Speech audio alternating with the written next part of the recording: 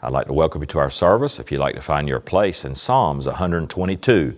Psalms 122, and I'm preaching on the subject of what you miss when you miss church.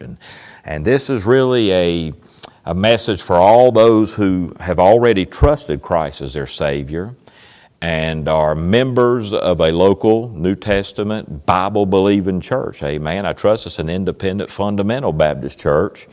But it's for members. It's for our members and for our folks. And it's also for those that are saved, but they're not a member. And so we're going to address certain things and just understand when you miss church, you miss out on a lot. And there's some folks that are here every time the doors are open. There's some that cannot be here every time the doors are open. I understand there's health conditions, health reasons. But for those that really don't have a reason, there's plenty of people with excuses. Now, excuses is nothing but a lie. But a reason, and it should be a good Bible-backed reason why they're not in church and why they don't attend church regularly, why they're not a member of a good local independent Baptist church, fundamental Baptist church, King James Bible. And you just miss out on some things. And it's not just what you miss out on, it's what you miss out on doing for others as well. And we're all important, and we have need one of another. And Psalms 122, I trust you found your place there. It says, "And I was glad when they said unto me," and that's 122 verse 1, "Let us go into the house of the Lord." And what you miss when you miss church, number one, you miss the encouragement of others. And did you notice in the verse when it says, "I was glad when they," he's talking about others there. "What they said unto me," okay, that's them encouraging him, the psalmist David, "let us," okay, that's us, "go into the house of the Lord." He didn't say, "You go." You go to church. No, they said, "Let us go." See, you can't invite somebody to church unless you're planning on being there yourself and going yourself. And I tell you, it brings me gladness when I invite somebody to church. I mean, I enjoy inviting folks to church. I love giving out the gospel even more than that. But as I give out the gospel and I invite folks to come to church, hey, it gives me gladness because I know what can happen at church. I've been in a church service or two, and I know what can happen. And I know what God can do through the preaching of His Word. And when that Word of God is open, it's powerful. I'm telling you, it's powerful, and it's alive, it's well. And it can help us. And hey, I'm glad when I go to church. I rejoice in going to church because it's in church that I heard about Jesus. It was in church that I learned the hymns of the faith. And it was in church that I was baptized and I was saved at home. I was saved by my bedside, and I called on the Lord there and asked Jesus to save me. But I was baptized at church, and I joined the church. I was glad for the day that I became a part of the family of God, but I also was glad the day that I became part of a local church.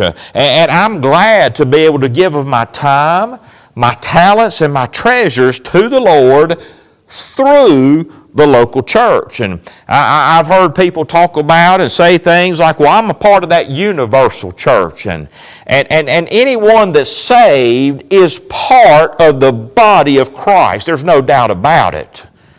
And you don't have to be baptized to be part of the body of Christ. That thief on the cross didn't get baptized.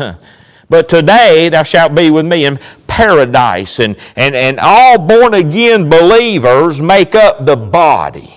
But not every member of that body is a member of a local church. And by the way, Jesus started the local church. In Matthew 16:18 it says, "And I say also unto thee that thou art Peter, and upon this rock I," who's speaking? Jesus, "will build," whose church? His church, my church, "and the gates of hell shall not prevail against it." And you know, when Jesus wrote to the 7 churches in Revelations, those letters were written to individual churches. In Acts 11:22, it wasn't some universal church, it was specific churches. In Acts 11 and verse 22, it says, "Then tidings of these things came into the ears of the church which was in Jerusalem." That's a local, visible New Testament church. And they sent forth Barnabas that he should go as far as Antioch. And then if you skip down in Acts 11 to verse 26, it says, "And when he had found him, he brought him unto Antioch. And it came to pass that a whole year they assembled themselves with the church there in Antioch, and taught much people, and the disciples were called Christians first in Antioch." A local church is made up of born-again believers who are baptized by immersion. In Acts 2:41 it says, "Then they that gladly received his word were baptized, and the same day there were added unto them about 3,000 souls." Added to what? They were already part of the body of Christ, but they were added to that local church. In Acts 2:47 it says, "Praising God and having favor with all people, and the Lord added to the church daily such as should be saved." These folks were added to a local church. If someone tells me they're part of the universal church, then they don't need Psalms 122:1. They can take that out of the Bible. They don't need that. Because see, where are you going to tithe? You know, if you're part of that universal church. You know, and in Psalms 122:1 it says, "These folks went to a designated place to worship the Lord together. They encouraged themselves together, and others joined in." See, you can't teach those who are saved and baptized to observe all things whatsoever I have commanded you without being part of a local New Testament Bible-believing church. When my family and I go on vacation, the first thing that we look at is, where are we going to church? And we're going to find an independent, fundamental Baptist church to attend on Wednesday night. And we have visitors here in Myrtle Beach, been a resort town, a vacation town, and they do the same thing. And we appreciate them being with us. But we look for somewhere to go that's like-minded, of like faith, holds to the same beliefs that we do, same Bible, and all these things, and somewhere that we can go and worship the Lord while we're on vacation. And I always carry cash with me when I go. Why? Because I want to be able to give when I go to church. And I want to be able to participate in the offering of the church where we attend. Now, I don't tithe there because I'm not a member there. But I can give of an offering. I want to be available to the Lord to be able to give where I'm at. And I tell you, how can I worship the Lord if it don't cost me something? You know, if I don't put in something myself, and if I don't get involved in the worship, and giving's part of the worship. We got a lot of visitors who visit with us on vacation, and I never ask our visitors to give. I wouldn't do that, but many do, and we thank God for that. But for me, I just have that conviction that I ought to participate in any way I can in the service. And I'm going to sing. They say, open your hymn book and turn to page so-and-so and let's sing. Man, I'm going to sing out for the Lord. And I'm going to pray. And I want to be able to give. And that's part of worship. And I want to be able to listen to the preaching and make myself available to get something from the Word of God. And many times when we go on vacation, my wife and my daughter will be asked to sing. And my daughter will be asked to play the piano. My wife will be asked to sing. And they gladly do it. We go prepared. We don't look for opportunities, but if somebody walks and say, hey, y'all sing? I'm not going to say no. I'm going to say yes. We do. Be glad to. And how many of you want them to sing? And they go prepared. They plan. When they go on vacation, like we prepare our clothes and our meals and everything the supplies we need for vacation. Songs go with us. Hymns go and specials go with us. And they're planned and prepared beforehand so that we can be ready and available if God would so choose to use us. And sometimes I'll be called upon to preach. And I'm always ready. I bring a message with me that God's put on my heart. And because you just never know. You walk in and somebody say, brother, you going to preach for us tonight? And I'm going to say, yes, of course. And I said, thank you for the opportunity. And I want to honor my Lord. I want to be ready to serve at any given time. And I always take tracts with me on vacation. Why? Because I want to be a witness wherever I go. People need the Lord. And just because you're on vacation, you're not on vacation from being a Christian and represent the Lord. And sometimes I'm asked to give a testimony or pray, and I gladly do that. I gladly do those things. And we have people that live here locally, and they have a house here, they have a house somewhere else, so they visit here, they come to this church when they're here, they go to their other church when they're back there, and we thank God that they're here with us, and they come on Sunday mornings and other times, and then we have snowbirds. And for those of you around the world that may be tuning in, that's people from up north of a part of America that come down south during the winter. And we thank God for them, and they're faithful to attend here. And they're not members here, but I tell you, they give and they pray for us, and they get involved in what we're doing here. And I say thank you, because God is using you. You know, personally, I don't seek for opportunities to preach outside of this pulpit. I don't look for that. But I get emails and I get phone calls from pastors who they're coming this way on vacation, people I don't even know, and they're asking for a place to preach, and they're asking for a place to do something, and most of the time I don't respond to those calls. I don't respond to those emails unless they become persistent, and then I just respond, no thank you. And there's a pastor that I respect a lot, and he's a pastor of a good church, but God has really opened up a door of opportunity for him to preach around the country throughout the week, and he's at his church there on Sunday, and anytime he's there, but he preaches out a lot, and I think it's needful. That man's got a message, and God's got his hand on him, and God's using him to stir folks up, to stir Christians up, to live for him. But I like what he said one time. He was talking to a preacher and also evangelist, and he said, look, you don't have to seek out opportunities to preach. He said, God's got your number. And if He's got need of you, He'll call you. And he said, preach where God puts you and wherever He calls you.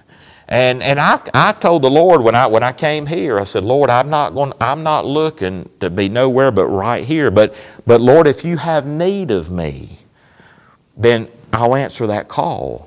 Anytime, in any place, if it's physically able to do it, and because that way I know it's the Lord calling and needs me here to preach or there to preach, and He's got a message He wants me to give to those folks, and I'm available to Him.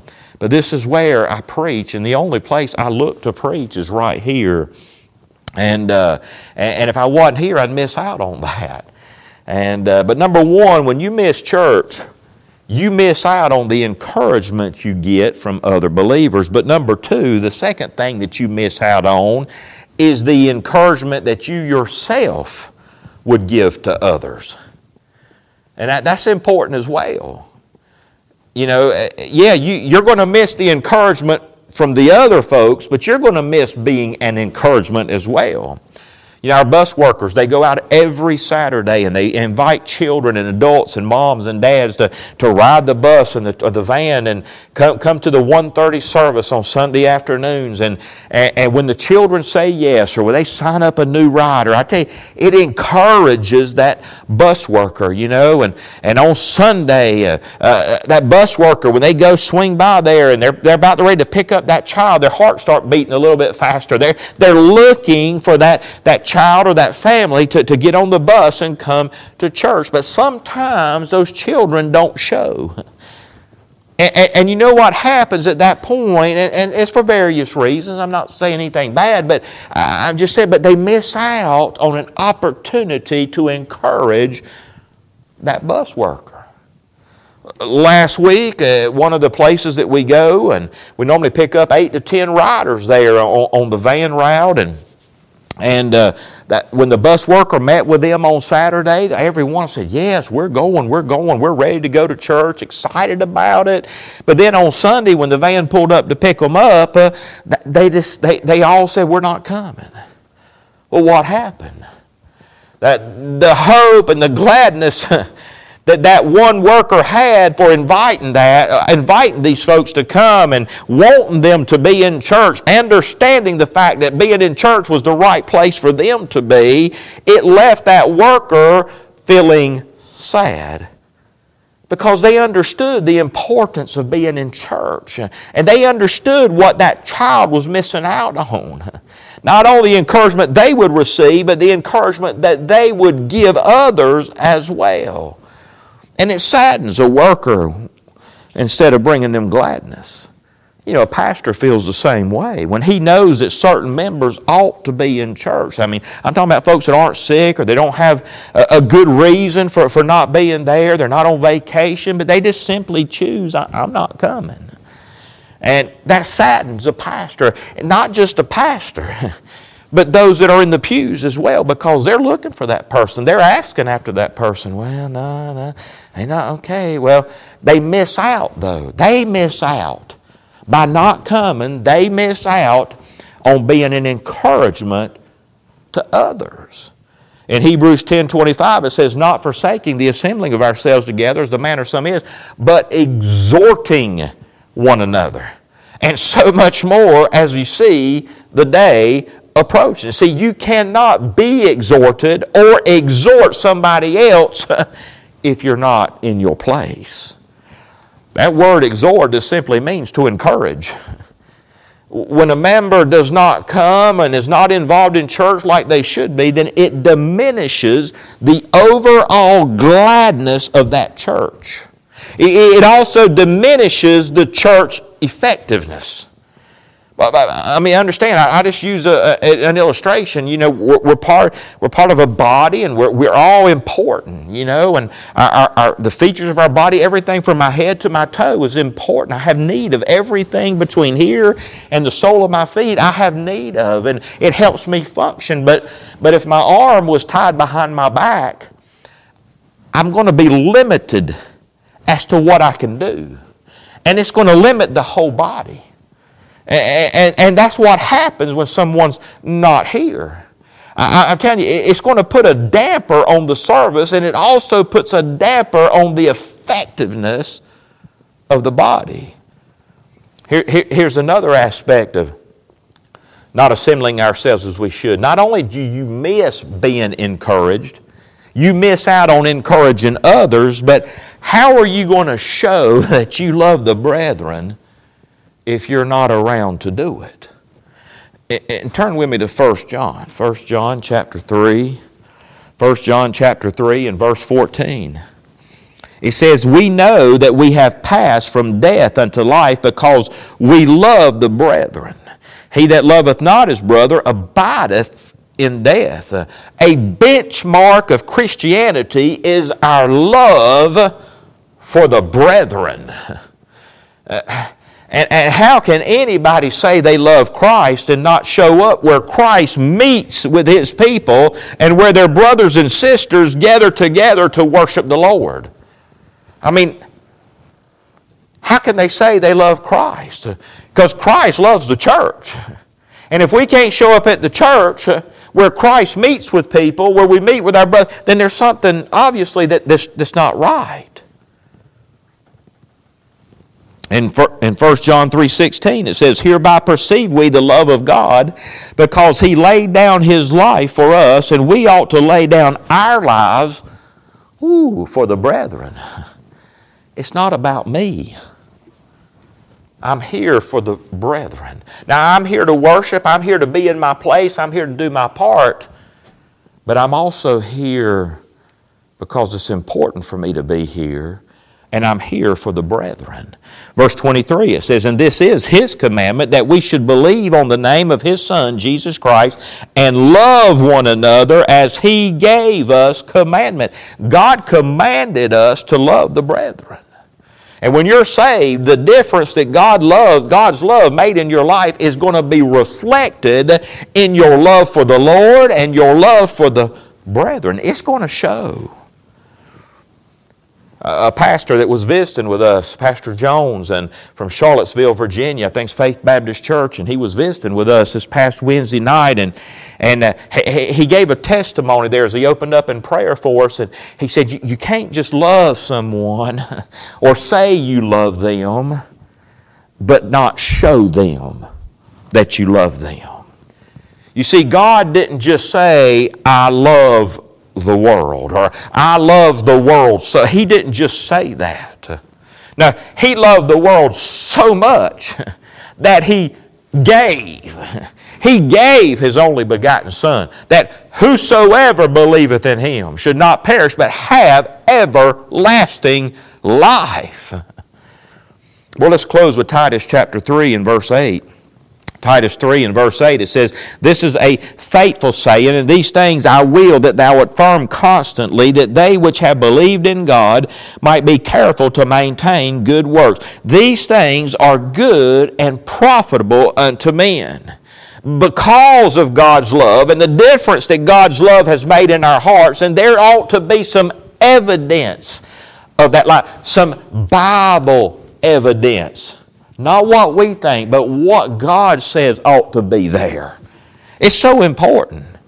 And we're going to have to be careful, the Bible says, to maintain good. How can you maintain good works if you don't show up? You can't do it.